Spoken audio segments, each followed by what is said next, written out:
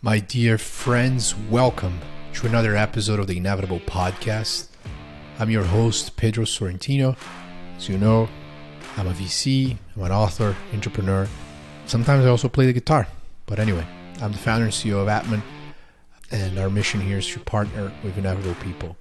In this episode, I had the honor of talking to Jeff Williams.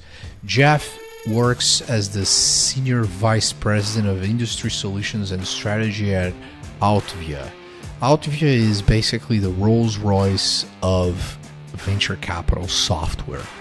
They're the leading provider of CRM and investor deal management systems, a company that started in 2006 and supports about 40,000 limited partners. Had a chance to meet with Jeff as we were analyzing what CRM we were supposed to buy at Atman. Right now, we are not, as an emerging firm, rolling in Rolls Royces, but I have no question, no doubts that soon we will. But during that process, we had the opportunity to meet each other, and I was so impressed with him, his critical thinking, and honestly, his absolute passion for life and the game of venture. So there aren't that many people in this world where you get excited about geeking out and nerding out about venture. And Jeff is definitely one of those. So, in this episode, we talked about his upbringing in Colorado, the beginning of his career working as an analyst and an associate sourcing and evaluating investment opportunities, and then the last few years as he's been helping build Altvia into the powerhouse that it is today. We also did deep dives into the GP-LP relationships and how all of that is just evolving to a new level. For those that don't know, Jeff also worked at Greenspring Associates, and they are a tier 1 LP, basically considered by many to just be one of the best investors out there that has started investing multiple different funds and now also invests directly. And it was a wonderful conversation. I hope you like it. But Jeff, I just really appreciate you taking the time to be here with us at the Inevitable Podcast. I think that it's the reason why, aside from being the first other podcaster as well with the most professional setup than every single other guest we've ever had in the show, the reason why I extended this invitation to you is because it was very clear to me that you're extremely passionate about what you do. And you like the small details of things, which is precisely how I operate in the types of people that I enjoy partnering with. So thanks for being here, and I'm excited. Thanks for having me. And thanks for having me. And we're going to do it on my podcast too, so it's going to be a first for both of us. And I'm thrilled, and totally agree. It was clear the first time we met that we had like-minded viewpoints, and so hey, I'm always looking to swap notes and get ideas. So love it. That's glad great to be here. So I lived in Colorado, right? Grew up in Brazil and Sao Paulo, but lived in Boulder for 3.5 years from when I was 20 until 23. So it was a very different life. Just everyone driving a Subaru, brewing their own beer. Boulder is a very special place in at least it has a very special place in my heart.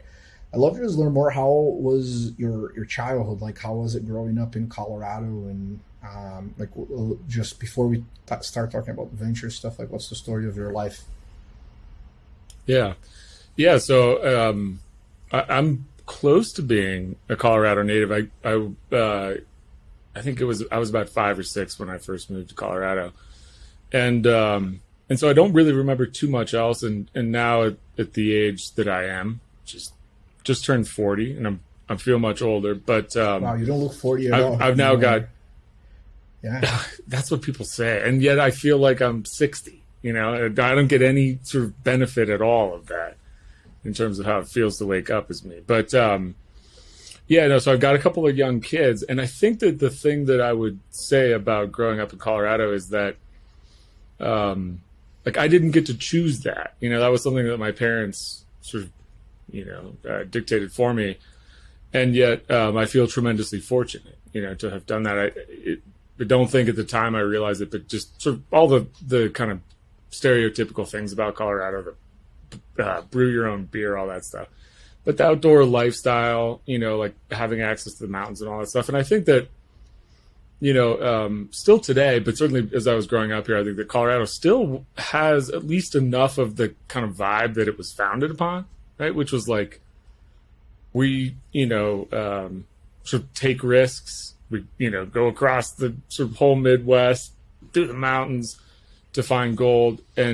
But we're also sort of, all kind of new here, and it's not home to any of us. And we're, kind of embracing of, other people being here. And so, for me, the story is tremendously fortunate to have grown up here, not having the choice. And so I always felt the need to kind of come back here and start a family, sort of karma-like, to pass that on to my kids.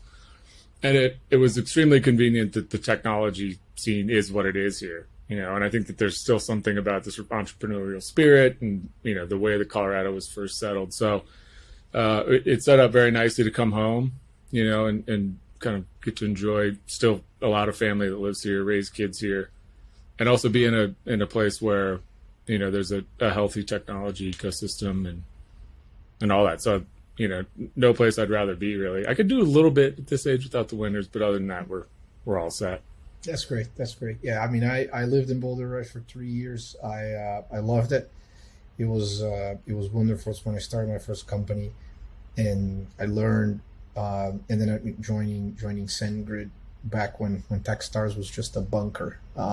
It was a very different time, and it's Colorado is a really special place. The only reason why I decided to move to Miami versus considering Colorado, actually there are two, but one of them is the winter. I have no problem with the heat, but I just don't like layering up. Never been that big of a fan of all the snow sports, although the nature is spectacular.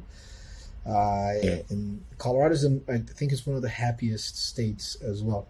People are genuinely happy to live in Colorado, and differently than in California, they don't have an attitude about the fact that they appreciate what they have. So it's a good it's a combination of happiness and humility that I certainly appreciate.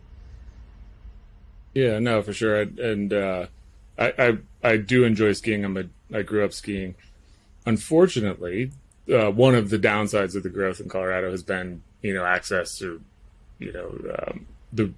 the reality of skiing, on weekends, for example. I mean, the traffic has just gotten so bad. So I do a little bit less of that, and I agree. I could probably, in the absence of actually skiing, do away with the winter stuff. But yeah, no, it's a great place. People are all, happy to be here. And I think it's great, the growth, right? Even if at the cost of sort of ski traffic and what have you, because, for the most part, we're all new here, right? Even if you grew up here, everybody came here at some point, and the more the merrier. And we've seemed to maintain the culture of, we're all sort of happy to be here, and we're welcoming of others and what have you. So we're here for it. No, I've had many special moments in Colorado. It was the first time I was offered a term sheet for my first company, where I did all the fuck ups at the same time in a condensed amount of 12 months as a first time founder. Yeah, and you just never forget that, right? I mean, you always remember where you were in that moment, and the horrifying mistakes that you made and all that, right? So, no, but I have one of the most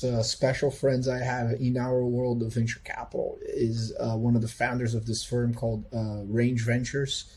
Adam Burrows, and he's a longtime friend. He used to work at Service Magic, that then merged with when Angie's List became this $7 billion public company. They're the only company to this date to figure out how to make that category profitable.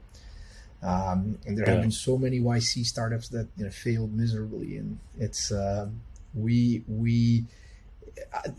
the relationship I have with Adam is, I think, one of the most precious ones I have, because we managed to continue to play different games in different chapters of our lives, but with the same values and principles. So, ended up becoming an LP in Range, Also made the introduction for the first family office. They wrote the first large, that first moment when you're raising your fund and you receive one first large check, because he was just kind of like passing the hat along. And now, they've had multiple up rounds, and they are a big believer into the local ecosystem, as older players don't work with the same type of positive violence, if you may, because it's also comfortable in a way, right? And then so competition is always really good, and I think it's wonderful to see what's happening with the ecosystem in Colorado. Have you guys gotten a bunch of people from the pandemic, similar to, because for me, Miami, if you asked me 2 years ago, would you move to Miami? I'm like, yes, but let me know if I should take a Glock or a Colt, because the minute I land here, I'm going to just shoot myself. So it has changed. And, now you do have a contingent of highly ambitious and smart people, probably around, 500 individuals. So different than, the 100,000+ that you have in the Bay Area. But how are things now, with COVID in the Colorado ecosystem? Yeah, well, I mean, I think there were always people that were moving here, sort of, especially like the early in the career, age. And so, I think that's sort of always been a thing, and it's a big part of the growth that Colorado has seen. But I think that there's been tremendous growth, my understanding at least, in terms of sort of the mountains, right? So actually my wife and I were recently kind of just poking around the market for, a mountain house. And early on, in COVID, I was like, well, we should hold off, because you were hearing these stories about people that were like all levered up, with like 20 Airbnbs, right? Like making a business of owning rental properties. And I suspected that there was going to be this huge sort of, fallout from that, right? Like people weren't coming to stay at those things. And so I was like, we'll just hold off here and wait for, the prices of these things to come down. And total opposite, the prices of Colorado mountain real estate have gone nuts. And my understanding is there's a lot of people that, in the sort of new work from home, sort of environment, we're like, hey, let's go to Colorado, and in cases where they're coming like from California markets where they were, selling into very healthy prices. And then we're like, hey, come pay cash in Colorado. So my understanding is there's been tremendous growth like in the mountains and stuff. I think in Denver too. I mean, we've basically at Alvia doubled in terms of headcount even since like the fall of last year. But and so a lot of new people that like have just recently moved to Colorado and stuff like that. So I don't know. It's been kind of odd. It's almost like certainly been a beneficiary of it.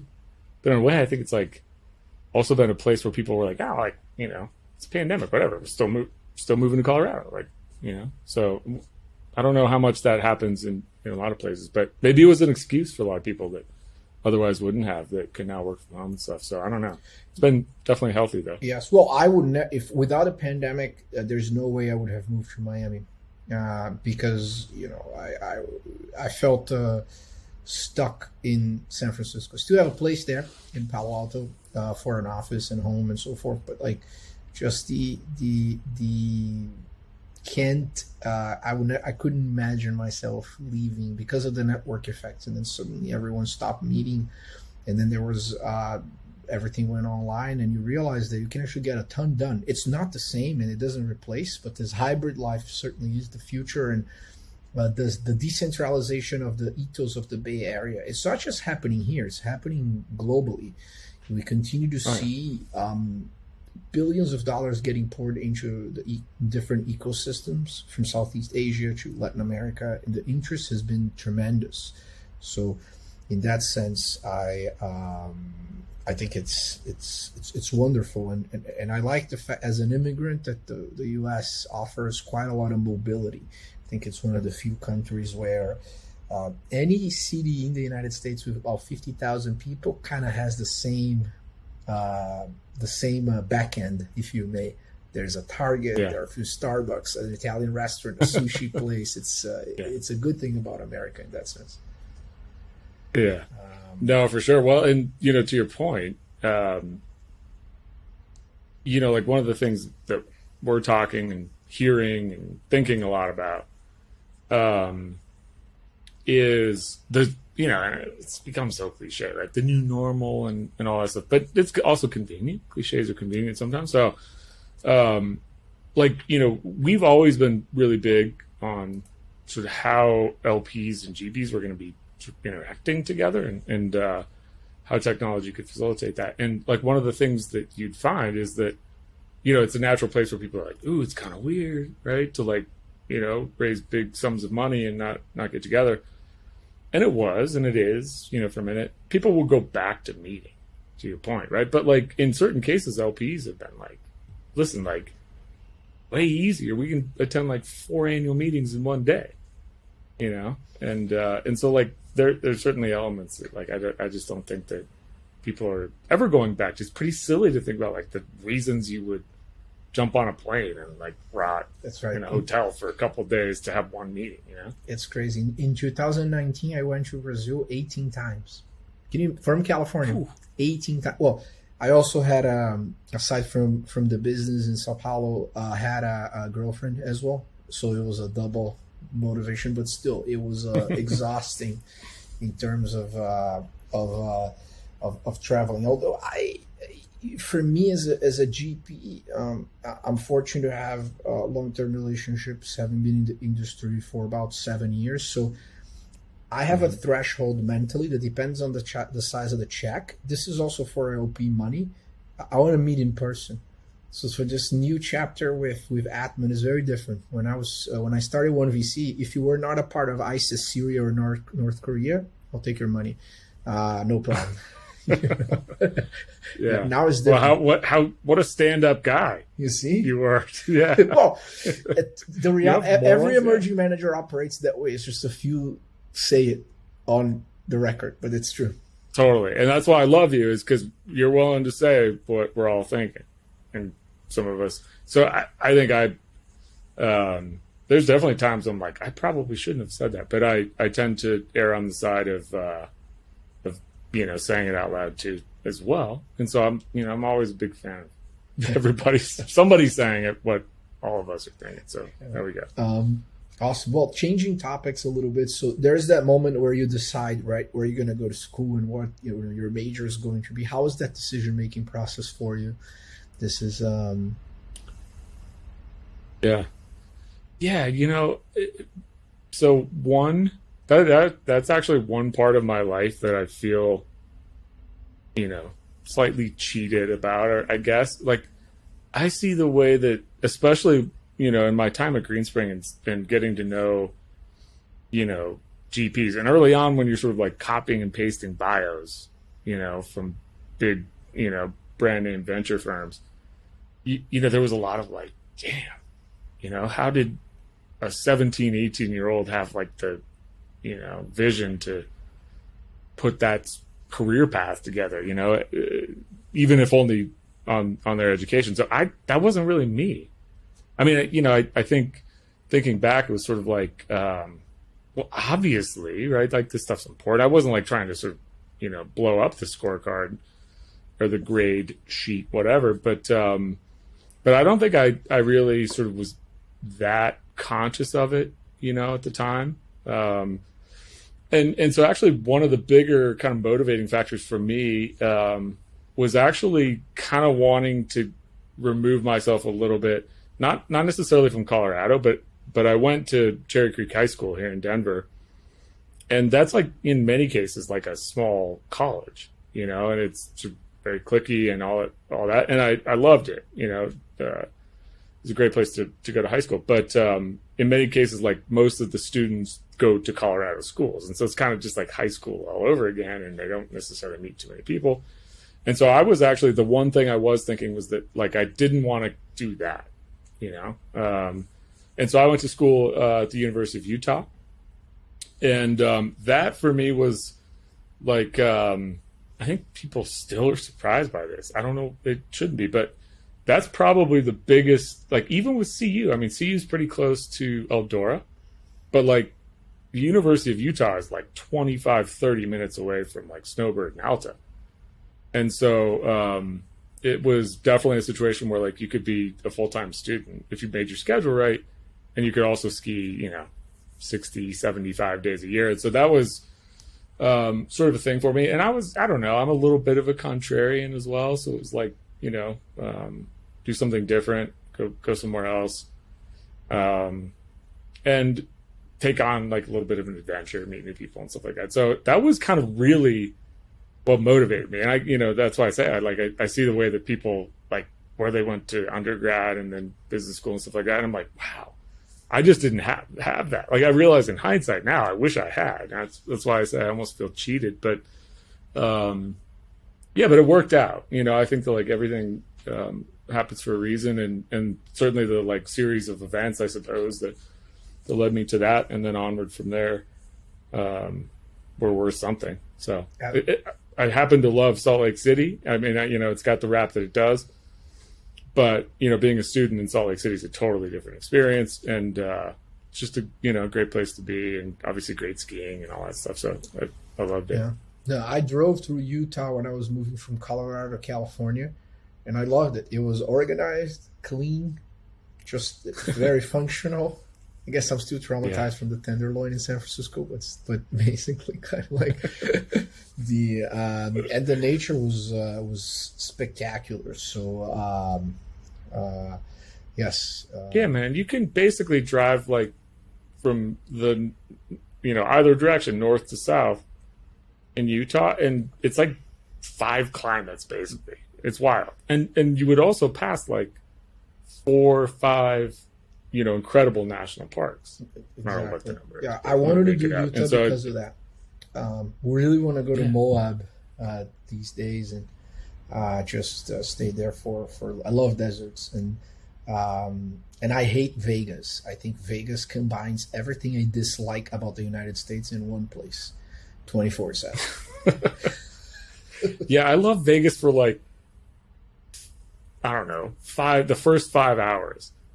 That you're there, and then you're like, oh, you just can't get out of there fast enough. And you're like, why did I even get a hotel room? Next time I'll just get a locker. How long have I been here?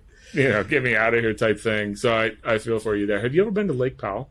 I've never been. No. Where is that? Okay. So here's my my crystal ball tells me that Lake Powell is going to be like, probably not same scale as Tulum, but it's going to be like this new hipster spot. And I say that because I've been seeing and hearing so much about people like, during the pandemic going to Lake Powell, which is a great place to spend, for any reason, but especially during the conditions. And so it is actually, a perfect example of like, like the big part of it's in Utah. And I think people sort of miss that, but it's like it feels like it's Mars. And it's this huge lake, and there's all sorts of different places. You rent a houseboat, you find a little, thing. You never see anybody else for a week, and you're like sort of living on Mars. It's amazing. It's amazing. You got to go there sometime. I will, yeah, for sure. Just 2 days ago, I have had so many friends. I guess I'm friends with a lot of party animals, and then they can't stay that long without, and then Tulum now it's a free land. I've seen some videos, and it's crazy. I think I was always thinking about. I've been to Tulum twice. I was like, how is that possible? Have you ever been? I have. I've also been twice. Yeah. So if you think about it from I'm always very curious on how things work from a business standpoint. I've always operated that way as a kid. I think this is why I ended up in venture. But then it's like, how is it functional? Who pays for that? It's just like a little strip.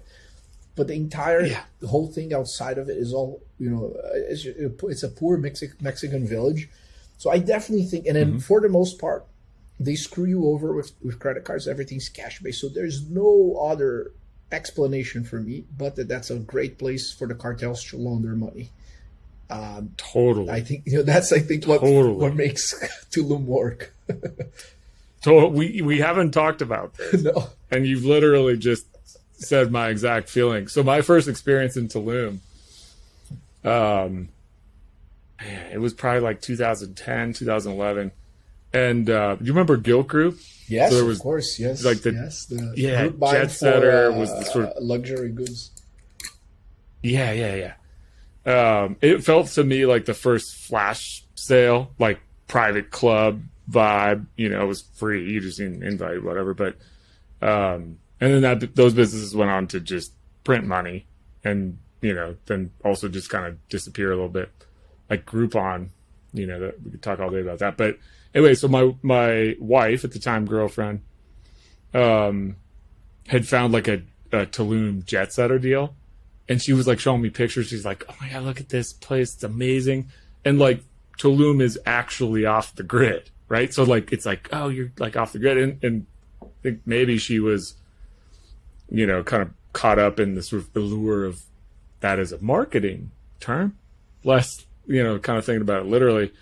And so, yeah, we got there and it was like, oh, like the guy, you know, it was a New Yorker expat, like, you know, he looked like Spicoli from Fast Times at Ridgemont High, like blonde, curly hair surfer from New York. Yes. You know, bought this like mansion on the beach and turned it into bed and breakfast. And he's like, "You cannot use your hairdryer, you know, all this, that, and the other." And it was sort of like, why can't you do that? I'm like, babe, it's off the grid. But it's amazing. Like, totally, like, what is going on in Tulum to sustain, and like, you know, how did this whole like hipster influencer thing happen? Was it staged? You know, like I have so many more questions than answers, unfortunately. Yes, for you, well, I do, you know, about Tulum. It's a great point. I do think that this is basically an Instagram mirage where you just fly a bunch of very attractive women and they keep posting pictures, and then it kind of attracts everyone. Yeah. And it's I went there with a former girlfriend, and we stayed at this hotel, the Nomad, and I remember having a little bit of a fight with her. I was like, "We're paying this for like a homeless thing? Like this? What is this tent in the middle of nowhere?" It's basically, I have no problem connecting with nature, but you know, nature and God, they are available 24/7, and it can be free. You don't need to pay a premium for that. Yeah, you don't have to go to Tulum, turns out. Yeah. So it's nice and it is great. What annoyed me though is that given how I see my spiritual practices in the spiritual world, every time I see these things getting ultra commercialized, you know, and it's not necessarily cheap. Every time like you ask me what's my favorite restaurant in the city of San Francisco, it's Oren Hummus. Because it's consistent, it's the best return over equity that you can possibly find. The service is fantastic, the food is good, and it works for multiple occasions. It's not going to be a Michelin crazy, you know, thing. And the amount of money you spend on a regular dinner there, and it's not even the question is not about being able to afford it or not. You and I can pay those checks. That's not the problem. It's just what you get for it, because it's all sprinkled in this Instagram filter of like, oh, I'm going to be Zen and I smell the Palo Santo. Totally. You know? No, and that's why I vibe with you, Pedro, because you're a little bit of the contrarian too. Yeah. It's like, come on. Like, I feel that way about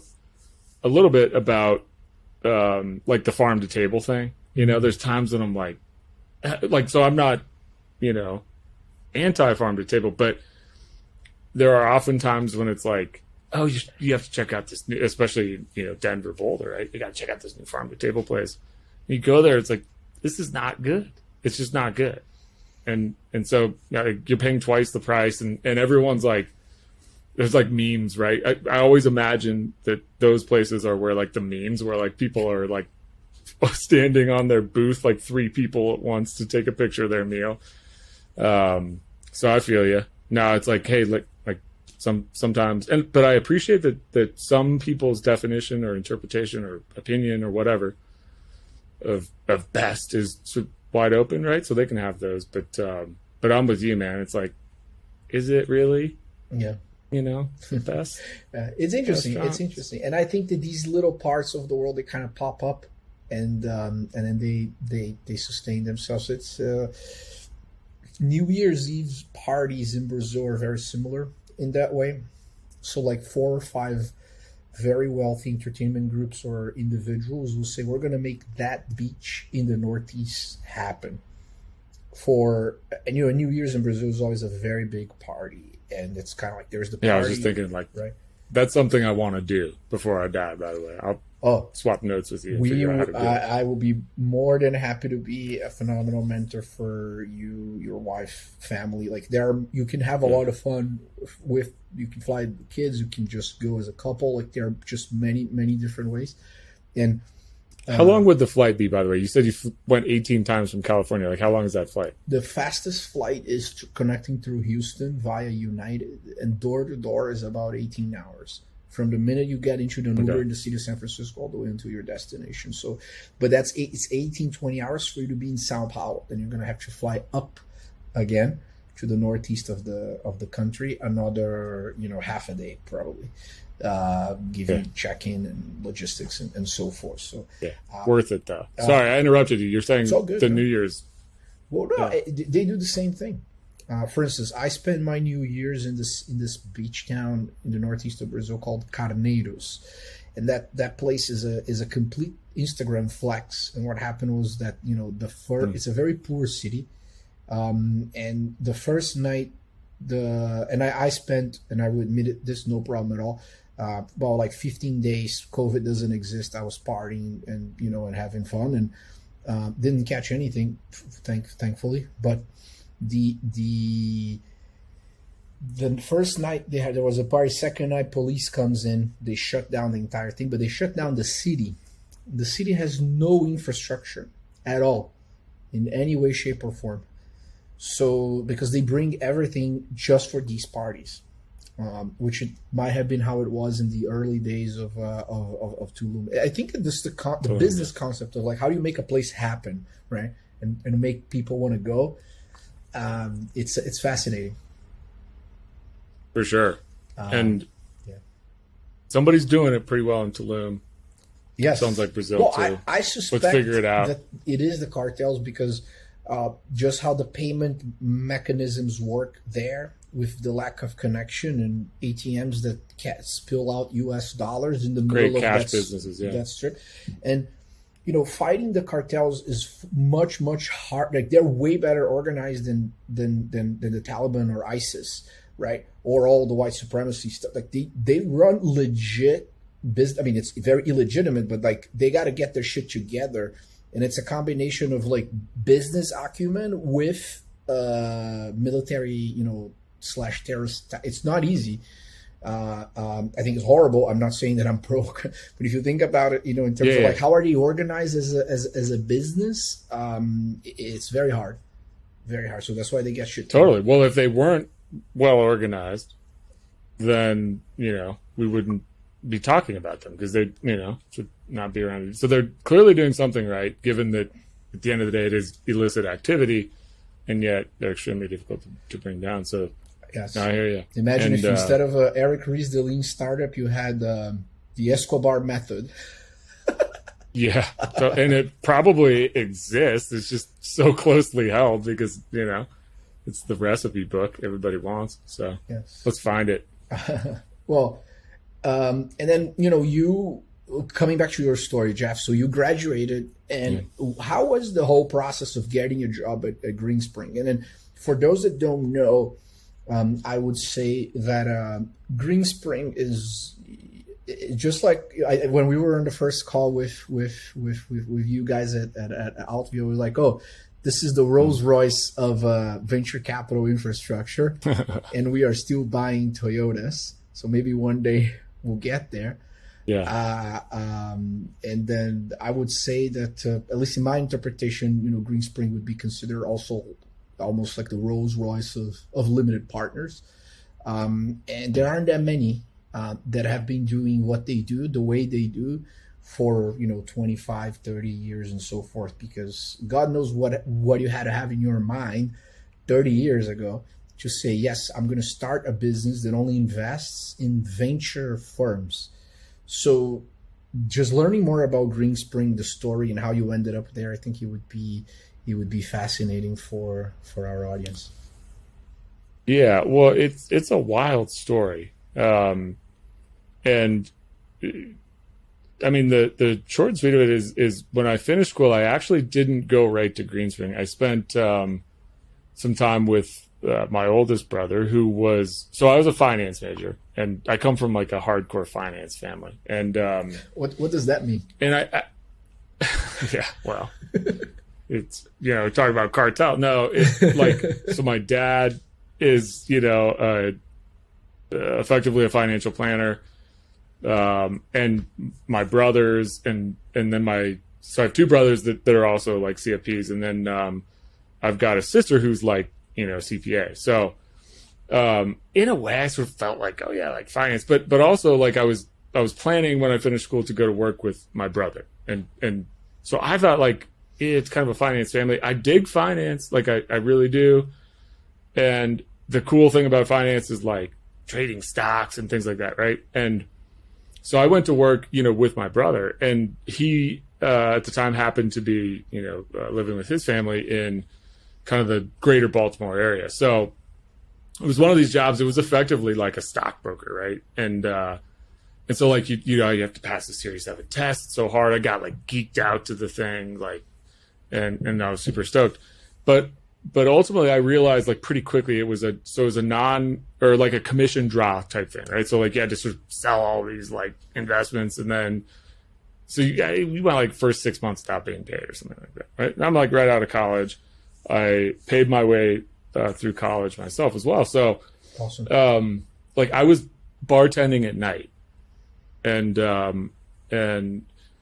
like maybe, well, I guess it was like weekends, 2 weekends or 1 day per weekend, right? And so I was also at that time like being like, this isn't finance, like this is sales, like like everything about like valuation and like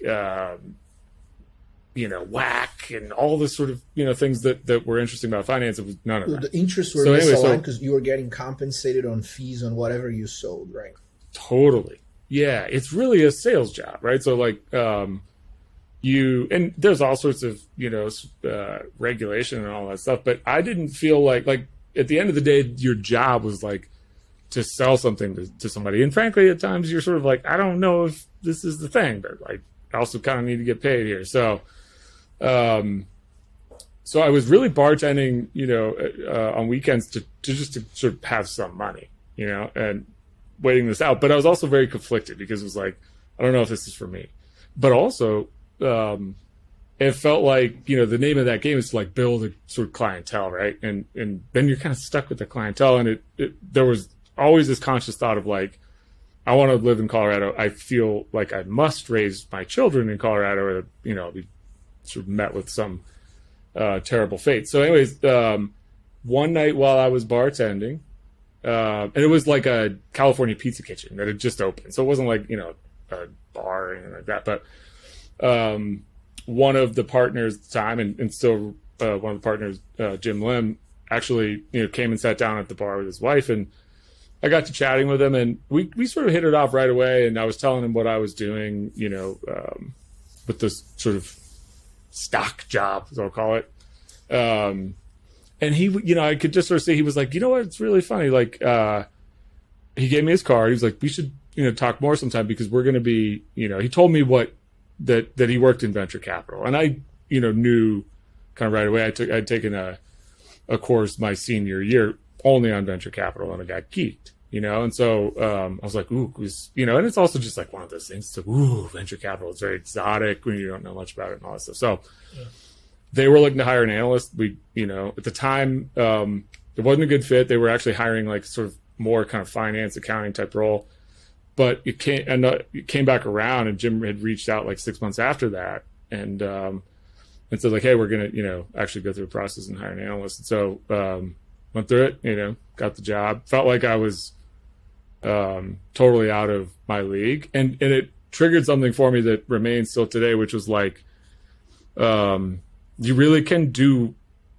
people are capable of amazing things, and especially when they're like motivated by being sort of an underdog, you know, like that was a little bit how I felt. I hadn't gone through the sort of, you know, education path that a lot of, you know, my peers had and stuff like that. And so it just motivated me. But, you know, it was super cool. I think it was 2006 at the time. And if I remember correctly, when I went to work there, we had just closed we were in the process of raising our fund 3. And so the total AUM at that time was, you know, around 500, 600 million, right? And it was a lean team. It was very small. But the thing that was very clear was that Greenspring had access to the elite, you know, upper quartile venture brands that nobody could get access to, especially not fund of funds, you know? And so that was really, you know, what kind of the spark for the business was the access, you know, that they had early on. And, you know, it was just effectively a wildfire because there was so much demand for, you know, access to those brands that, you know, we went on, I was there like 4 or 5 years. I think while I was there, we raised, you know, $3 billion in 4 or 5 years, you know, coming off of 500 at the time. And then, you know, today it's like 13 billion. It's just gone, you know, crazy, and all sorts of different strategies. There's now sort of, you know, growth. There was always a late stage direct investment. I'll come back to that and talk a little bit about the technology there. But, you know, it was super cool, man. I mean, it's still one of those things I'm extremely proud to have worked there. You know, it was the place that I think got my brain thinking in certain ways. And then also the place that, you know, kind of led me to like thoughts in my brain colliding that created, you know, kind of why I'm sitting here and what I like to do today and all that sort of stuff. So super cool to have been there at that time. Super proud of. I love it. You were there for how long? The opportunity to work there. Well, this is so like, it's been 10 years now. I'm just turned 40, and like, I think it was, I say close to 5 years. So I think it was just a little, like somewhere between 4 and 5 years. Got it. Perfect. Yeah. Perfect. And a question before, there's a lot, you know, having nerdy conversations about venture that, you know, we talk about that there aren't that many people that have the interest and the knowledge. I think sometimes you have one or the other. And then, but when you're at the bar, and as a bartender, do you eavesdrop on like what people are talking? And if it's interesting to you, do you engage into some sort of extra thing? Like, because you know, we all have moments like that in life. They don't have to be serving them drinks, but there's something maybe in an elevator or a line, or you know, was it like that for you? And then I always appreciate when, you know, you take risk and you get rewarded for it. Totally.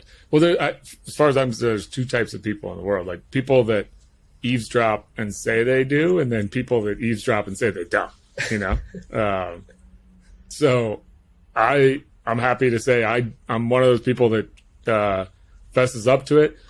So yeah, you do that. I mean, I don't know, you know, I don't think you're asking whether I was eavesdropping on Jim's conversation, but I do recall being no, you know what I'm talking about. It's more kind of like on everybody. You know, I'm not. No. By no means. There's no traps here. It's more kind of like just you're at this.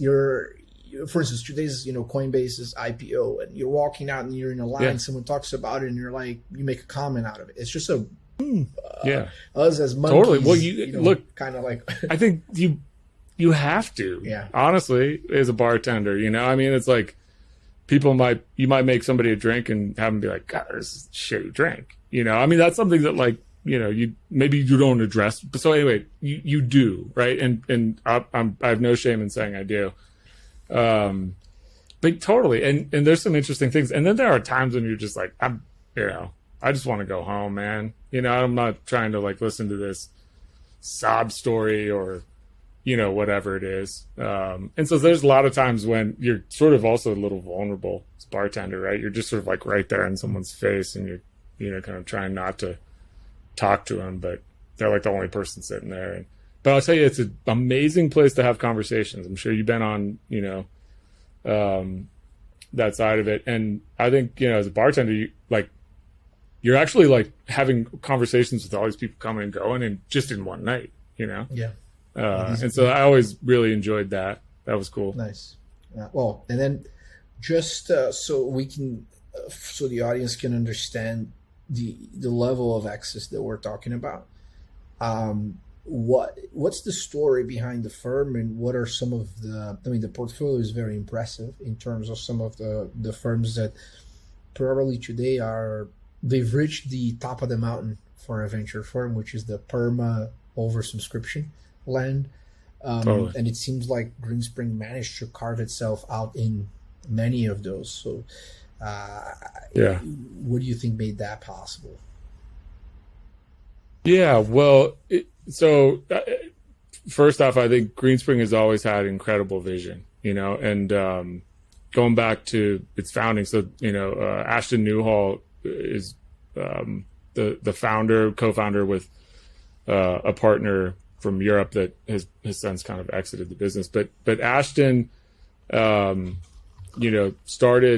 well, at the time it was actually called Montague Newhall Associates, and then when his partner left the business, then we changed the name to Greenspring, and I was there during that time. So Ashton, incredible vision at a very young age, I think saw an amazing opportunity, which was at that time, there were fund of funds, and actually fund of funds were sort of, like a little frowned upon actually.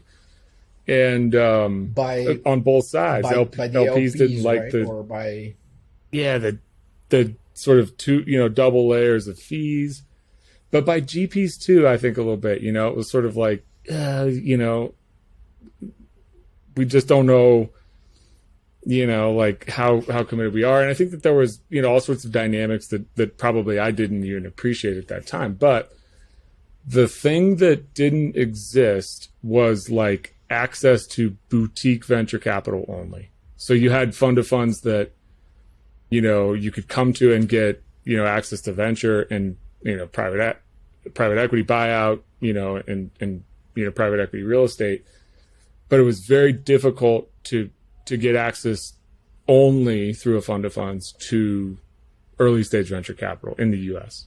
Right. And so that was really, I think, kind of the beginning of the genesis, or the genesis itself. And so Ashton grew up, Ashton's dad was, Chuck Newhall is one of the founders of NEA.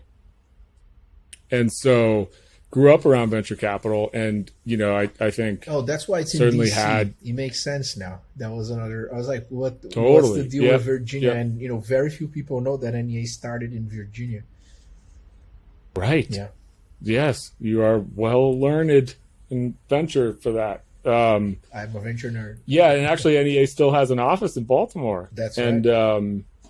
and there aren't, too many people there. But yeah, so, I think Ashton just got it about venture, and he grew up around it. And I think that, the relationships that he developed in growing up around that, I think were, tremendously important. And I think that there was some element of, he was, I think, 26 when he started Greenspring.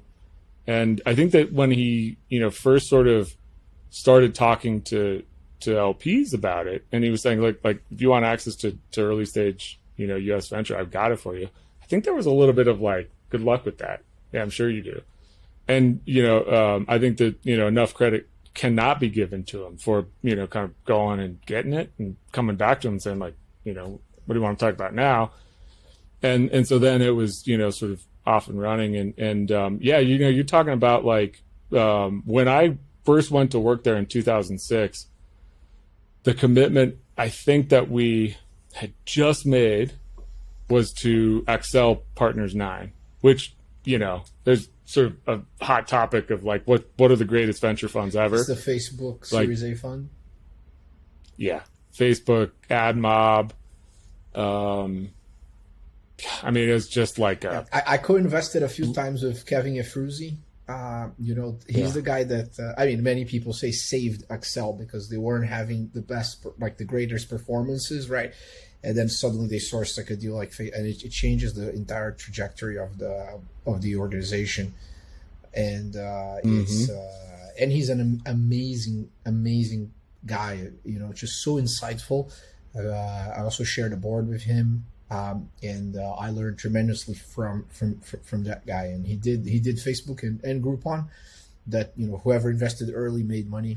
Yeah, totally. It's yeah. I mean, so, you know, the list of you know, managers they had access to was just incredible. And, you know, while I was there, you know, we got into, you know, the sort of few that we didn't have that were on the sort of, you know, wish list were all pretty much knocked out during that time. And since then, you know, the story has just grown, and it continues to amaze me. I mean, this sort of vision is pretty incredible. And frankly, something that I think at the time, as, you know, a sort of junior investment guy, you just don't appreciate, you know?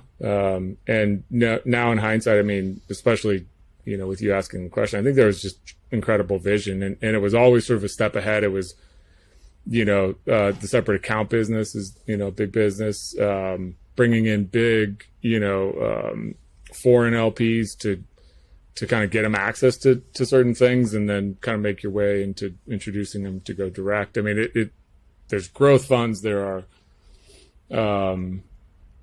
they're now, my understanding is that they're now raising their second kind of ESG and impact focused funds. I think they were, you know, a little bit ahead on that. And, yeah, it's incredible, man. I mean, you know, it's just a really cool way to have seen venture, because, you know, the thing that was really cool was we were primarily early stage GP focused. Like, we wanted, you know, the sort of top tier of early stage US venture. And then really kind of what I think there was a big story in was that we are going to use technology to identify like the sort of later stage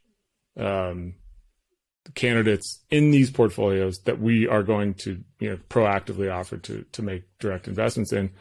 And so that strategy was very effective. It was also the sort of light bulb for me that, you know, where there were opportunities in the market for technology to, you know, not only play a role, but to also sort of create, you know, kind of differentiation for managers. So got to, you know, make a whole bunch of late stage investments alongside a lot of those people, a lot with OpenView, for example. I love OpenView. And so we were looking at the co-invested with them at a company called Pipefy. The CEO of Pipefy LSU is an animal. Is a great Inevitable founder. He's phenomenal. One of the best people I've ever worked with. It's my very first also venture investment. So it's dear to my heart, and unfortunately, it's on a great path. And the work ethics of that firm, and the fact that they are so good at what they do and are based in Boston, so good. Is there's one thing that OpenView does that I'm so impressed. It's the I operate as an investor at a very tactical level. This was something that, you know, Adian from Felices inspired me, and I told him I was going to steal that line from him. So give him proper credit so he knows I continue to. And you have, you know, yes. But it's a limited amount of favors, but only one at a time. But then you keep a scoreboard of everything you've done for that company, and then it comes time for the next round, you want to do super pro rata. You don't need to have signed documentation for that, because ultimately you've had enough judgment to just partner with the right people that will reward you for your hard work. So much in our business happens through trust, right? And I think that over time, I continue to see this founder talk so well about OpenView's work, and he's you know, and the decks that they put you, it's incredible. It is one of the best, you know. If I had enough, I would be an LP there, happy LP there. Yeah, no, well, it's like one of those firms that, you know, the brand is, you know, obviously tremendous, but they're not like flashy. No. They just do their thing, and they were very early on in doing their thing. I'll tell you a funny story. A couple years back, one of our marketing folks was like, "Hey, I've got this like media piece that I want you to write. Or are you interested in writing it?" And I was like, "Well, what's the topic?" And the topic was like sort of what has happened to, the IPO, like what's going on with the IPO in venture capital or something like that, right? And I was told at the time, I was like, well, who's it for? And she was like, oh, it's for Business Insider. And I was like, okay, cool. That's awesome. We'll write this thing. And so I write this, this piece on it. And then it comes back from the editor, and I didn't really see any of this, but she was like, hey, the editor loved it. Like literally changed like 3 things. Don't even need to tell you about it. I'm like, sweet. And so then she's like, it's going live this day. And so on that day, she's like, oh, it's so weird. I thought this was Business Insider. And she's like, it was OpenView Venture Partners. And I was like, what? It's still like one of my proudest accomplishments. So they took it. It's on their blog. And the short and sweet is that I made the case that the IPO, and this is how you can find it, the IPO. Oh, we read it. It was shrinking. Yes. Oh, yeah, we prepared. Yes. We do our homework. Yes. Sorry, I didn't mean to cut you off. It's just that I got excited. No, you were quoting what is in. Better. Yeah, you've put the words in my mouth. So, yeah, the IPO is effectively a dinosaur. It hasn't gone away entirely. It's just kind of evolved into something different. And it was still like one of the proudest things ever that OpenView put that on their blog. So if you looked at their Google Analytics, I bet I'd make up like 75% of the visits to that page. That's amazing too. That's great. Yeah. No, that's awesome.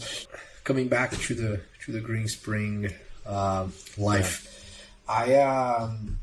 I think his name is David. I forgot his last name, but the founder of Top Tier Capital. Mm-hmm. And let me see if I can. If you hadn't asked me, I could have told you.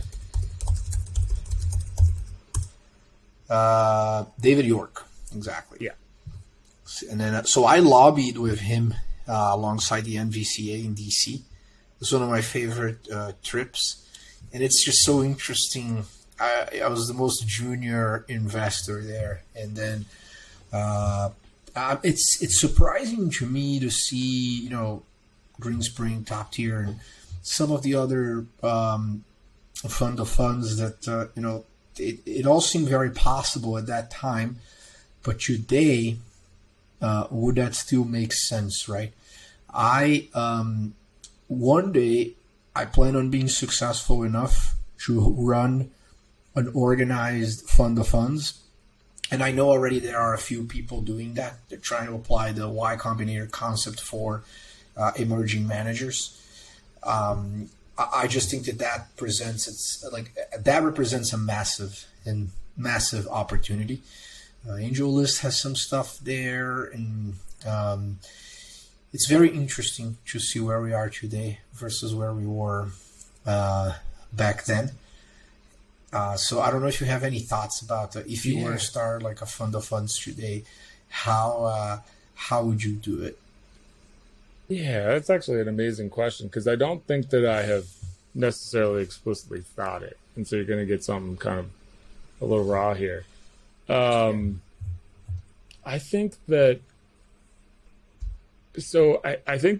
like Greenspring arguably survived through what was probably actually a very difficult time for fund of funds, and I don't think it was as clear at the time it is now. What we were doing to evolve in real time, and all of those, there were many things, right, and those are less important. I think that the point or the outcome of them was in all cases the same, which was be a valuable partner.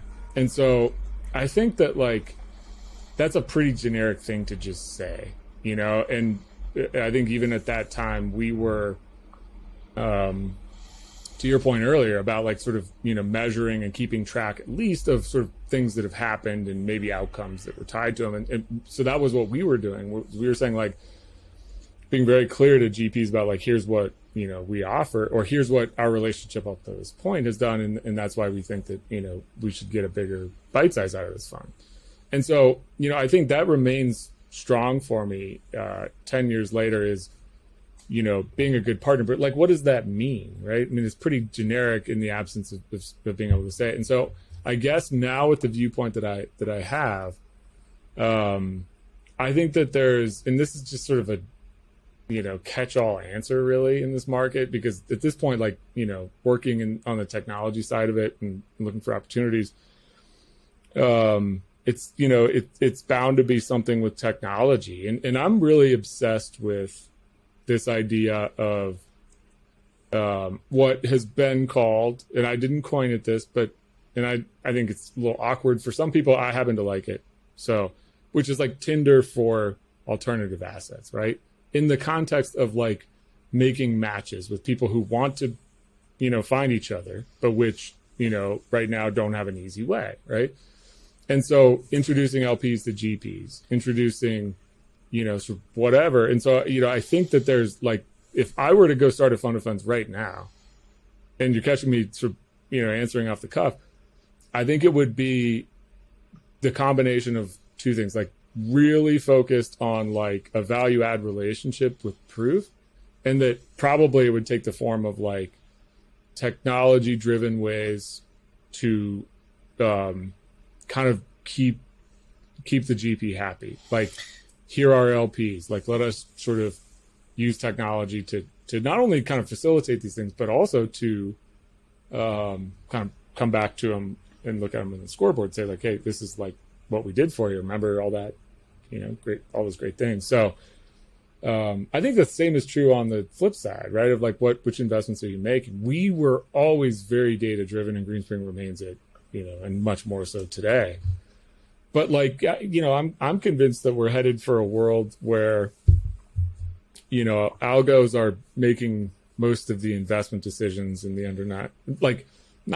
that's going to sound ridiculous to some people. What I mean is that the edge to find new managers, their underlying assets. That I agree. Whatever. I agree. It's like, basically high quality, high fidelity, top of the funnel qualification. That where you are, but then you got to get human. But the top of the funnel can totally be identified and automated. And to your second point, I think you're spot on what will be created as a next generation product. And I caught up with him a week and a half ago, and we're doing a deeper catch up soon. And I really, really respect him and like that guy, Samir Kanji. That was at First Report. He started this company called Allocate, which it sounds like something like that. And for me, someone that I've raised money from extremely organized institutional investors. I've also raised money from people that were just very successful entrepreneurs. They're just rich. They've never invested in the asset class, and I had the privilege of them trusting their capital with me for the first time when they were doing venture. And certainly, the first profile, in many ways, is better. But there should be a systematic product, just like how you open up, your app, whatever app today, and you can buy a stock or you can buy crypto. Mm-hmm. You should be able to become an LP in whatever you want, and someone qualifying that for you. I did not grow up with. I didn't grow up poor, but I did not grow up with a lot of money in Brazil, and I see some of the investment decisions that my parents make sometimes, and I get very frustrated. So now I've been helping them a little more actively, but the democratization of the asset class with the automated discovery mechanism, I think it's basically the super product, in conjunction with a community that helps all the investors that are starting firms or scaling firms continue to be good people. Because, what made me believe that I could be a successful VC was when I was working at FCVC, a Funders Club, and I saw that the top 10 firms continue to be the same top 10 firms, top 15 firms, because they hire maniacs that are healthy workaholics that are obsessed about the craft. And they're not just there for the money, they're there for the game, and that's the motivation. But then the minute that you continue to drop off that echelon, the work ethics, they do change. You start having way more ego and just people that are connected with the business in a different way, which continues, in my opinion, to make it very possible for a bunch of different managers to rise and shine. Totally. Love that. Well, and so for, recent history for us, right? I mean, we have a presence in, enabling sort of external, we call it a lot of things, but at a simple level, like enabling external engagement, right? So we're sort of saying, okay, well, you need the things that are sort of keeping track of what you're doing internally to find, new opportunities and find LPs and all those sorts of things. But really, like, the sooner you can get to, actually creating some real estate outside of your organization that is technology driven. Now, I've used the analogy of the LP-GP relationship. I think there's going to be a part of the market where, to your point, like, you open an app on your phone and, you get there. But like, for the big sort of institutional relationships, like, I've used the analogy that it's a little bit like a marriage, right? I mean, you don't sort of get married on Tinder.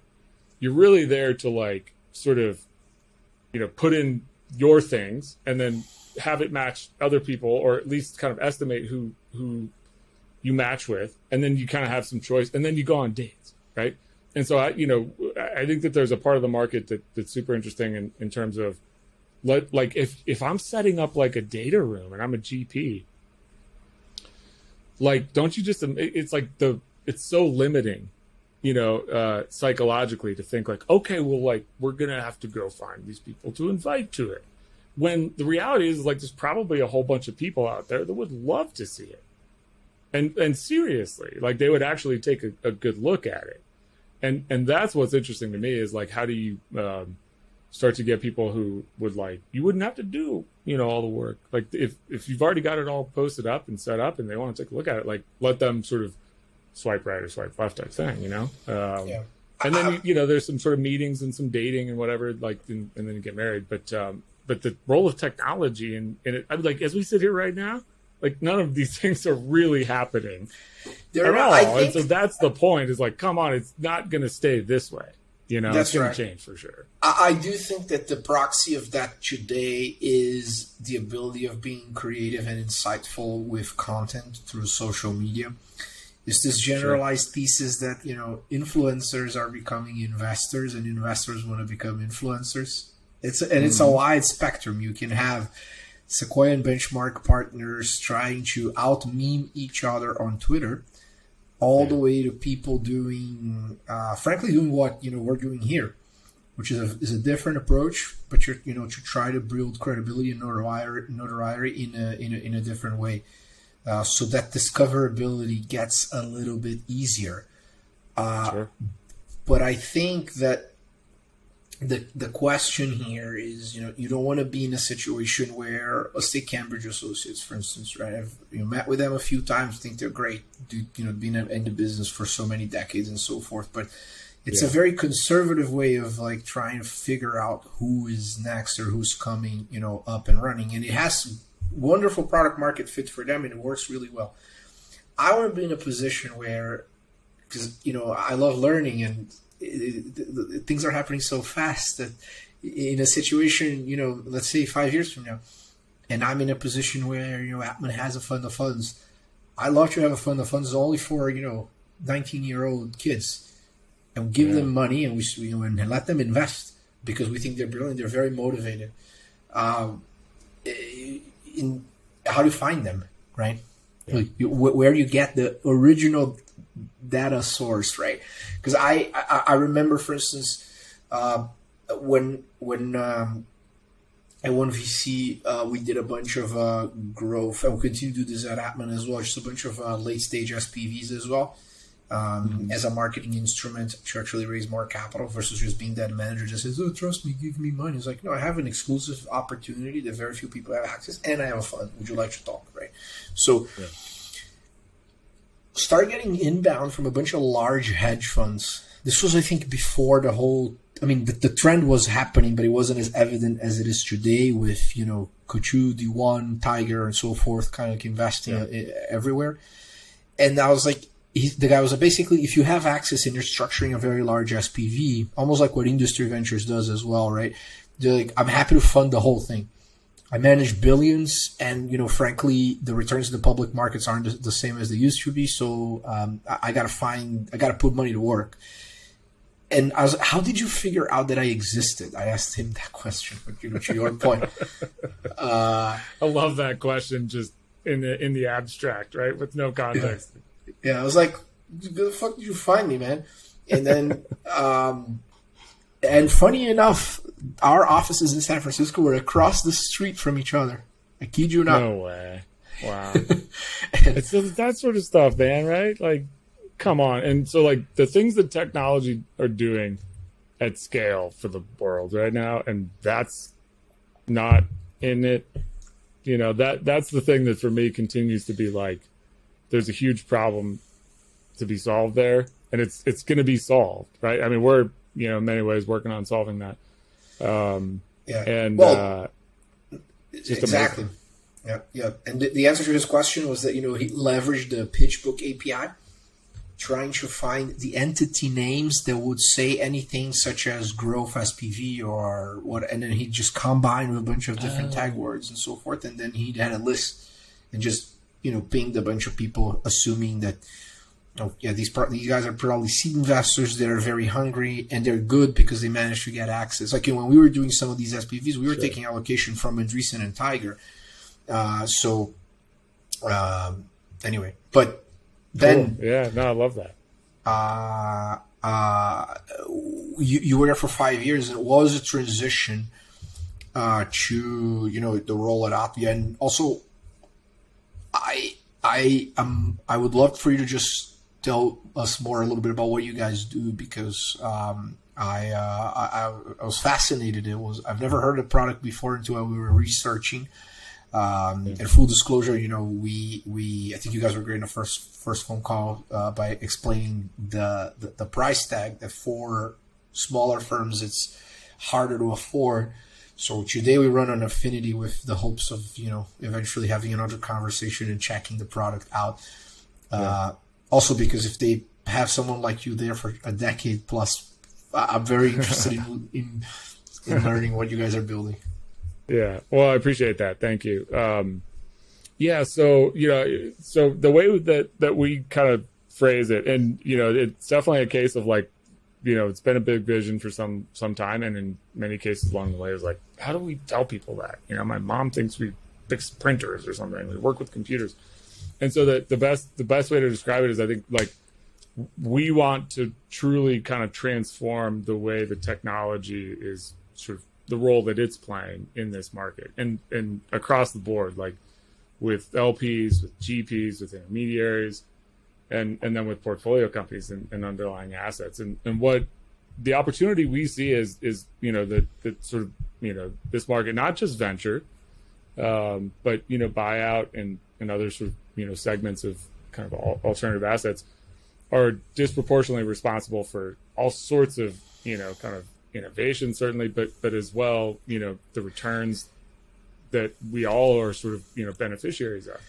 There's more. I'll give you even an NVCA talking point. 2/3 of Americans that have healthcare actually have it through a company that raised venture capital in its history.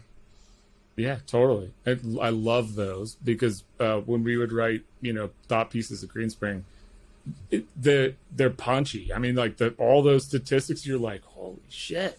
Can that be, like, is that a typo?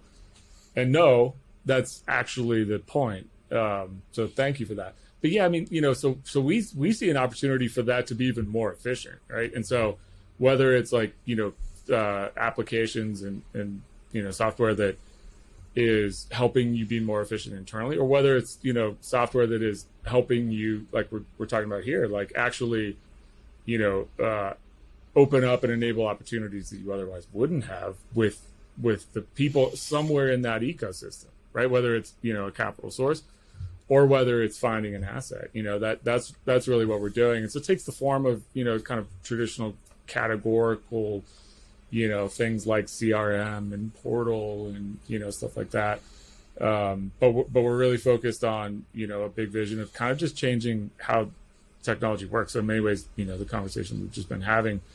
And so the path that took me here was, so it goes back to about 2008 or so. I was still at Greenspring, and really early on in my time there, when I first went to work there, they were using Salesforce.com, and they'd worked with a consultant prior to me going to work there, and they were like, "You're like the newest, most junior guy. Like here, like figure this out."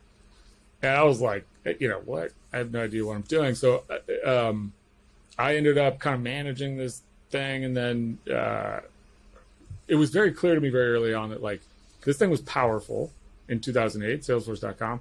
There were a lot of people, in venture and GPs that were using it, but it was like, it just was kind of like not really, getting there. And so I was introduced to Alvia's founder, Kevin Kelly, who had just prior to this been spending, time at RCP Advisors, the lower middle market buyout fund of funds in Chicago. And so he was sort of playing like an outsourced CTO role there, and much more explicit in like, choosing systems for them and stuff like that. And he had ended up with Salesforce, very quickly said, hey, like there's a much bigger opportunity here. And so the opportunity was to actually sort of take the power of Salesforce as a, technology platform, but, not have to go through that sort of consultant, like, model, and instead go through an application layer that like was punchy and market driven that worked in this market. And so when I was introduced to him, I was like, ooh, this is what I've been looking for. And it's funny. My definition of a Salesforce is it's basically it's the ugliest, clunkiest product that you must buy as an organization. And I think that the way that the whole thing was set up was because Mark Benioff was probably mentally inspired by the sheer aggressiveness of a guy like Larry Ellison back when he was the number one guy on Oracle, listening to his Tony Robbins tapes and said, what, I got to get out of this and start my own thing. But I need to run my own kingdom that's going to be a dictatorship called Salesforce. And then I basically provide corporate lobotomy on every customer, and we all get together in this big church called Dreamforce every year. I bring Metallica and Deepak Chopra so people think that, and it's crazy. And you see, like at SendGrid, a few clashes that I've had internally were with the Salesforce administration people, because they acted as if they were a dictatorship within the company. And our installation at some point looked like an ugly Christmas tree. There were just so many things attached to each other, and it was such a mess, and you can't do anything. As an individual contributor at the application level like you're talking about, you can do nothing. You don't have any freedom, and you want to buy it, and you got to buy it through the reseller. And it was a revolutionary model, and I respect that company immensely, right? This is no disrespect, because it takes a complete level of like determination to sell such a horrible product so well. And congratulations, to them on that. I think that, the App Exchange and the Apex language and everything they've done, incredible organization. It's a very inspiring story, but the product is a problematic product. And, totally. So just to validate your point, I have strong feelings about this. No, listen, hey, I mean, you're not the only one. I mean, there's nobody that feels like, oh yeah, it's kind of, I mean, like if you've never, used Salesforce, then you're sort of like, oh, I have no idea. But, if you have, you feel one way or the other, and most people feel the way you do, and I get it. And we actually, for the better part of, several years, were the beneficiary of that, right? Because we were sort of saying like, well, all right, like, and we literally, every year bootstrapped, just had so many firms, and the word of mouth thing was great. I mean, it was like, oh, like these are the people that figured it out. So that was how I first met the company. Was like, this is what we need, and so I, by that point I left there early in 2011, and by that point I had started, mostly working on, kind of some of the later stage direct investments that we were doing at Greenspring. And like I said, co-invested in a couple of cases alongside OpenView. And in a lot of those cases was a board observer. And so I was starting to become like, and still remain today, absolutely 100% obsessed with, the entirety of venture capital. And, the viewpoint that I had was really cool one. But I started to realize like, the thing that I'm obsessed with is building companies, right? And so this is a way to sort of, have a purview into that. But like, it also was like, man, like, it'd be really fun to build a company. And so it was early in 2011 that I think all of the things sort of clicked. I wanted to get back to Colorado. And here's a funny story, actually. It was a hard decision for me. I felt like I was sort of leaving a dream career. And, but I really worried more about my girlfriend at the time. And so we had to figure out how to both get back here. And so one day, like, we hadn't even kind of put the wheels in motion, but one day I was on a reference call with a founder here in Boulder that had just started a company backed by Foundry Group. And so it was like Foundry's 2009 or 2010 fund. I guess it was 2010, 2011. And I was on a call with him. And telling him about, I know, a little bit about what you guys do because my wife does this now. He's like, who's your wife? Where she worked? Flew us out to Boulder, I think literally that weekend. It was like a Thursday. We were in Boulder that weekend. And by the time we left, Sunday night, he was like, your wife's coming to work here. So that was actually the path that kickstarted the whole thing. And then it was just very clear that, like, I felt so like your wife works at Altvia as well? No. Sorry. That was confusing. She went to work at the company at the time, was in stealth mode, but became LinkSmart and was backed by Foundry Group. Gotcha. Okay. Yeah. So she kind of, one up me. I was worried about finding her something to do for work. And all of a sudden I was like, sort of scrambling. So we did kind of the long distance thing for like a couple of months at the end of the year. And it just started to kind of emerge. And if Kevin is listening or hears this someday, I mean, Kevin ultimately one day, asked me the question, like, would you want to come to work here? And I hadn't really given that much thought, but it was almost in that moment, it became clear that, like the problem that I had been suffering from, at Greenspring, like in the absence of some of the technology and what I saw, some of the opportunity, the desire to kind of want to be a part of building a company and having it be in Colorado, it all just kind of clicked. And, there's times I joke, it's like, it feels like it's been, 20 years. And there's times when it feels like it's been, 20 days, but that's just what we've been doing. We've just building, products. Get back to the Salesforce thing. In many cases, what we've done is said, like, Salesforce doesn't do that or doesn't do it well enough. So we're going to go build our own, assets around the periphery with the goal of just building a sort of full platform for the market that, solves problems internally, enables external engagement, makes LPs happy, all those sorts of things. And that's what we've been doing. So that's awesome. Okay. So walk me through then, Jeff, like some of the things that Altvia does that your traditional CRM wouldn't do it, because the whole I didn't get to see a demo, but basically the clients that you guys have already validate, right, and speak, like they give you guys tons of validation. If you name drop some of your customers as well, please feel free to do it. And by the way, none of this is sponsored or paid. This is a podcast for, founders and venture investors that are nerds in that sense with what we do. So I'm curious because I've been an Affinity customer for probably like 4.5-5 years or so. Sure. I like it. It makes my life easier. I used Relate IQ before they were acquired by Salesforce. Yeah. I think that one of the things that apparently is a big difference is that you guys have a big thing on managing the firm, and then as you start having a bunch of different vehicles, it's a very painful thing, and certainly a tool like Affinity can't do that.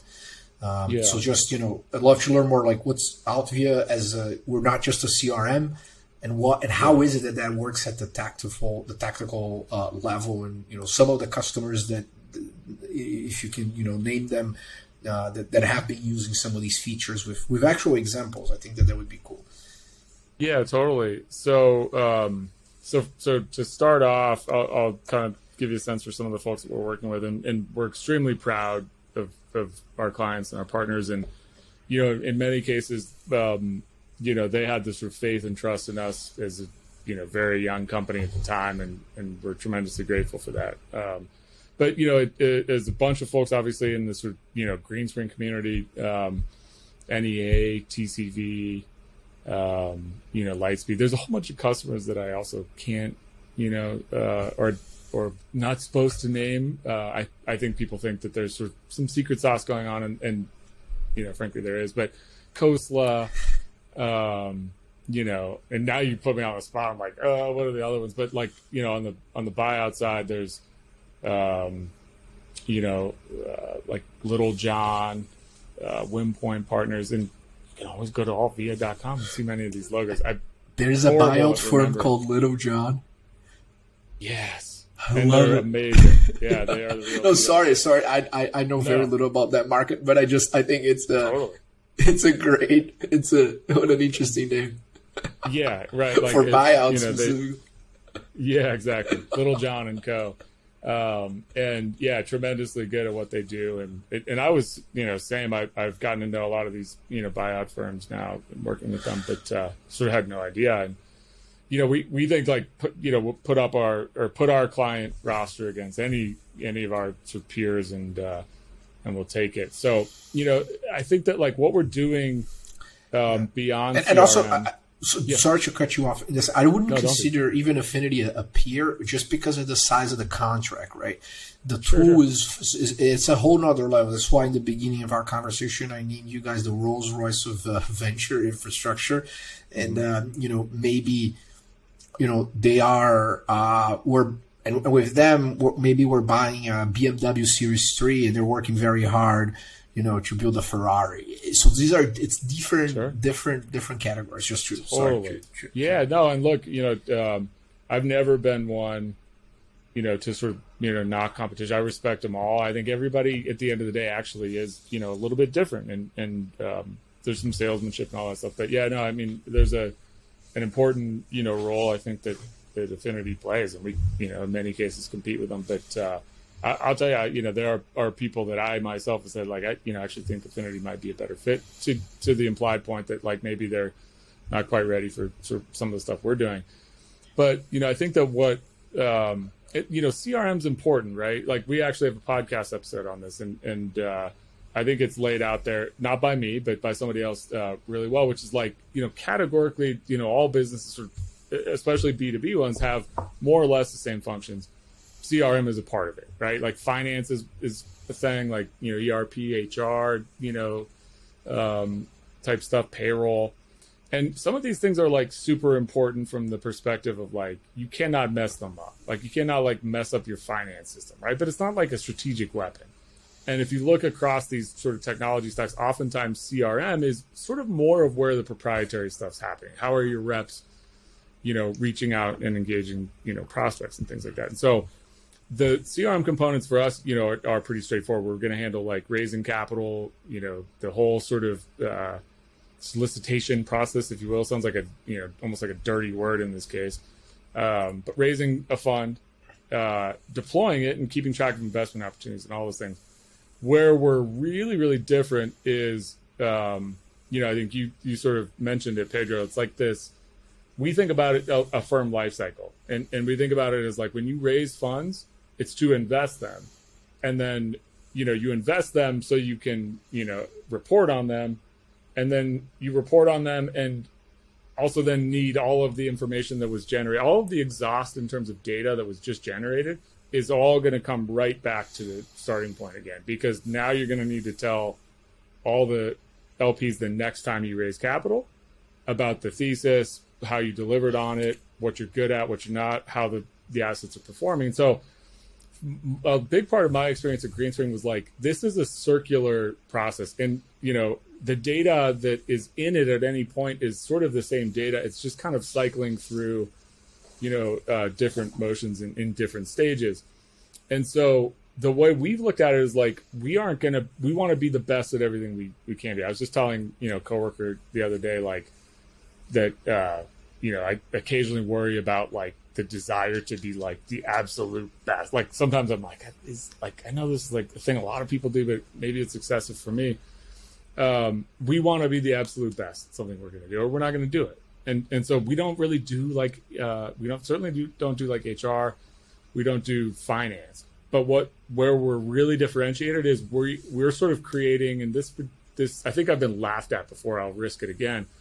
I've almost compared it to like, we want to create the rotating sushi bar that is delivering data throughout the firm to the people that need it, you know? And so like, there may be a need for, well, and there's definitely a need for accounting data to be on that, you know, sort of conveyor belt, but we don't have to be the application that's generating it. And so a big part of what's unique about what we're doing is being able to access and put together that full picture of the data that somebody needs. So it's like, hey, well, like I'm an IR person and all I'm getting questions about, you know, the performance. Well, you know, traditionally a lot of firms, even still today, are like, oh, we have a team of analysts that will take 3 weeks and they can tell you anything, right? And the future we envision is like, all you need to do is reach out and take that piece of sushi off and eat it. Like, and if the next person needs it, like there'll be one right behind that. And so it's really about organizing the data so that it's free flowing and available to the people that need it, including, you know, I guess the analogy breaks down at this point, but including to the point that you actually want to begin to enable an LP experience that involves some of that data as well. So you're not going to sort of send the whole conveyor belt to them. But if you wanted to say, hey, like, well, let's let them access their account data, or let's let them see visually in an interactive experience where the portfolio has been invested and how it's doing, then, you know, that once you've organized your own data such that anybody can access it, it's actually pretty straightforward based on all of the information you would have in there to actually very quickly enable like your LPs in a certain fund to see a dashboard that does that. So that's a big part of sort of, you know, how we're organizing the data that we're generating in our applications, as well as the data that we're not. And then the other thing that kind of really differentiates us is that we have, you know, in the sort of portal kind of data room segment, we basically sort of took the approach of like, throw it all away. It's all bad. Yeah, I feel I spent years suffering and being tortured in portals as an LP. And so we built a product several years ago that we said, like, what if we just totally like actually reimagined it, you know? And we just said, like, let's just imagine what it would look like for an LP to use this application and be amazed at how easy it was and how elegant it was. And let's just bet on that will get LPs talking to GPs about it, and GPs will be like, well, I have to have this thing. And so that's a big part of you know, kind of where we are strong is the enablement of the LP experience. And it turns out that sort of conveyor belt of data feeds that experience directly to the LPs, and big part of why they love it. So this is a little bit meandering, but yeah. No, but I think that, you know, oftentimes emerging managers, and I will be an emerging manager until I die, just because, you know, so I like the Jeff Bezos day one philosophy, but there's something to be said when, you know, when I left One VC, at that time I had done probably already like maybe 60 plus investments in venture between my time as an associate, all the deals that I led at the firm, plus the up rounds, and some were through what you would consider a core fund, and many of the others were through SPVs. I've done many SPVs during my venture career in all the places that I either started or worked at, and since I've left as well, I've done a few already. So it's a very helpful mechanism in many ways. And the issue, though, is managing all of it. So it was very messy. So I've used Assure, I've used AngelList. I ran SPVs on Funders Club when I was working there as a client of Cornerstone Fund Services. I've used Carta. So let's try them all. And we decided to leave Cornerstone and go to Carta because of the portal. That was the only decision. The folks at Cornerstone are great. They're awesome people, very responsive. They're great. It's just not, you know, just not software people. They're not. It's not a tech company. It's a fund management, service driven. Yeah. Service. Yeah. So the combination of both are, I think, just really important. And the complexity of having multiple vehicles during the life cycle of the firm, which then I understand why your contract size, you know, the price for Alto is higher, because at that point, you know, when you have that level of complexity, you probably can afford the price as well. So that isn't even a problem. Well, and the pain, right? You know, gets more severe. Yeah. So yeah. So but what do you think it's next then? in terms of the because it is getting a little more competitive, and Totally. I think that you got a bunch of the old players trying to do tech. And frankly, I just ran an SPV on Assure, and the amount of bugs I found there, I'm happy to say this on the record, they're great at service, but they're going through a very painful process of scaling right now. Yeah. They're great Yeah. people, but they are in pain. And frankly, the quality of the software there, it kind of gets the job done, but it's not beautiful. So, and then you see other new players just doing that type of stuff, almost at the API level. And AngelList as well, I think, has matured tremendously. So, it's interesting. I think that we're getting into a point where so much technology is finally being applied to the asset class. Yeah, exactly. And I think that's historically here's my thesis. So historically, the sort of like if you were to do benchmark analysis, take Cambridge, benchmarks, and you said what's the disparity between like upper quartile performance and lower quartile or median? Then the disparity, like in the early days of older vintages, in the early days of my time at Greenspring, for older vintages at that time, it was like, oh my God, like you cannot, you have to be in the upper quartile, right? And you were just completely running away. And there's been a lot of compression in that, now. And so it's a number of things. I mean, brands are still relevant, strategies are still very relevant, track records still very relevant.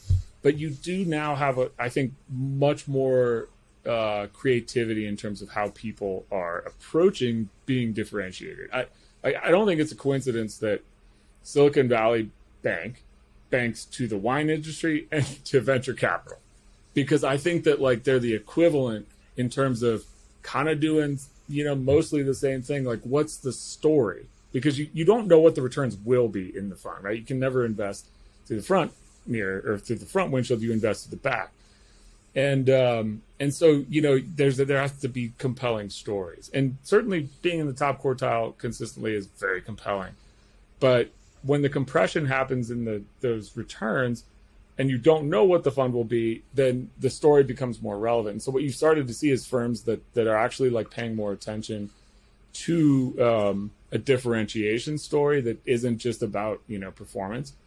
And I think we're now living through a period where those stories are kind of getting a little bit tired to the extent that they don't use technology somehow, right? So let me give you an example. Like, you're talking to somebody from Bain, and he was, he's largely agreeing. He's like, you hear managers and you're sort of like, well, what makes you different? It's like, well, we've been investing together for 15 years. And it's like, that's not that different. So is everybody else. Like, I just had 5 people in here saying that. Well, we have access to like unique deal flow. Well, what is it? Well, it's proprietary. Okay, well, if you can't really tell me, it doesn't really seem like you do. And so that for a long time, the market got away with that, like as differentiated. It's not. It's just not. It's right. Not, no. And so, now people are starting to use technology to actually differentiate in terms of how they find things and how they make investments. But here's the real thing about how they provide customer service to their investors. And for me, that was always the thing, obviously being on the LP side, where it was like, yeah, man, I mean, it just kind of is weird that like, I could log into like my brokerage account or my 401k account. I can see like, everything about the money that is in there. And yet like we've committed $50 million to this fund. And I'm having a hard time getting a response to like, get a quarterly report, and so the competitive dynamics, we bet that they would always sort of start to head to a point where differentiation was better found in technology. And that's happening, to your point, and that's where all the companies are coming from to take advantage of. And there's so much consolidation now happening, but the fundamental driver is that firms are actually buying more and more technology, because it like Schwab, like I got a notice the other day, and Schwab was like, oh, we're now integrated with like your Google Home. So you can like, hey, Google, like what's, my Schwab balance? It's like, no one wants to do that. But guess what? they have to differentiate and appear to the, it's a B2C model mostly, right? So they have to appear to the consumer as though they're like keeping up with the thing.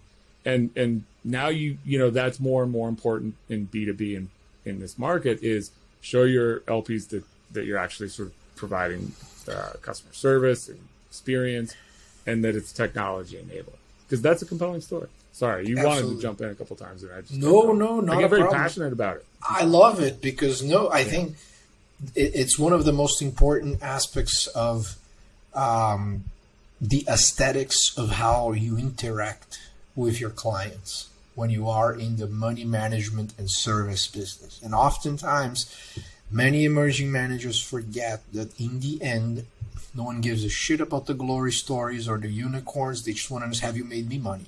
That's what matters in the end. Like but you can do that in a very nice, sympathetic, unique way. But we are also managing capital for a living. So the ability of communicating the right way with credibility and providing a good level of service. I've always, my former manager at Funders Club, and now he runs a company called CodeCov that I was an angel, and then subsequently we invested it through One VC, and he says I made a mistake once, and I sent like something with an error to an investor, and I got called out, and I remember vividly that moment. He was like, "Look, people here, when we're doing things, they need to feel like we're changing the world, and also give them the credibility that their money is with Goldman Sachs. Like that's what he thinks." So he said something of that of those lines. But I don't know if like any of these investment banks have that much ethical credibility. But every 6 months there's someone doing something weird. Yeah. But overall, I think that there's a level of integrity, right? That you trust. It's like if your money is in Chase, like or it's going to be there.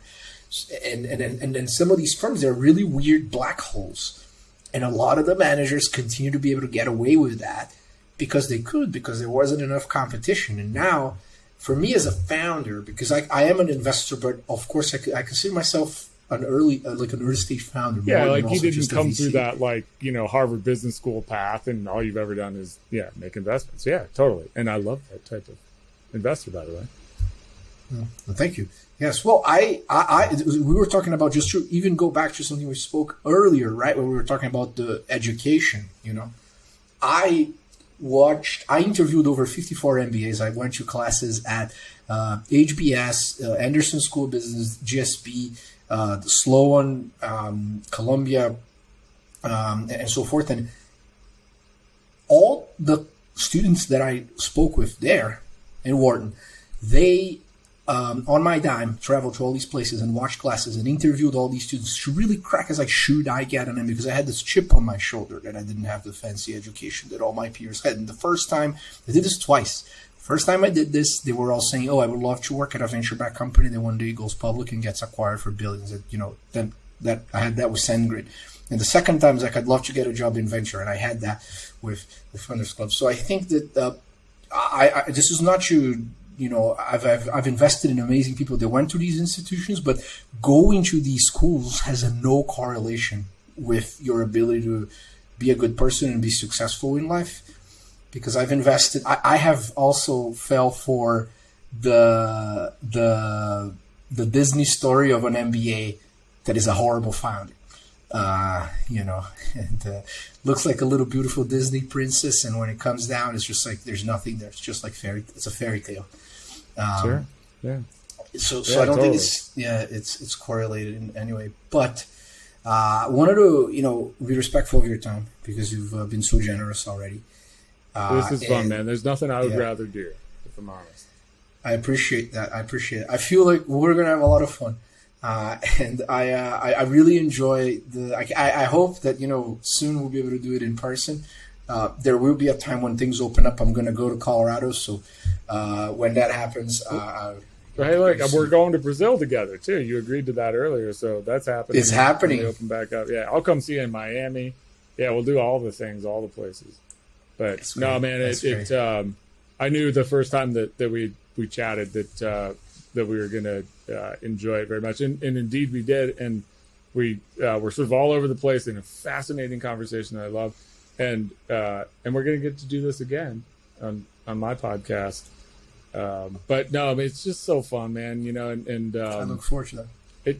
It's just such an exciting thing, and you know, the viewpoint, like when you ask me like what's next, it's like that question is so fun and also so frustrating and tiring and all the things, and I guess that's a part of it that you sign up for. But you know, how will these things, you know, sort of play out? And you know, I guess at the end of the day, like you were saying something that the almost had this sort of first thought for me ever, which was like, I guess in a way I'm a little, you know, I mentioned earlier I'm a little contrarian. I'm definitely a savage capitalist, and I believe fully in, like, you know, you sort of eat and survive, or you don't, you get eaten. And I guess in a way what we're trying to do is not pick sort of who survives and who doesn't, but we're trying to kind of create a ecosystem or a habitat in which, you know, the people that sort of, you know, make the smartest moves, and that has to be part, like technology has to be a part of that these days.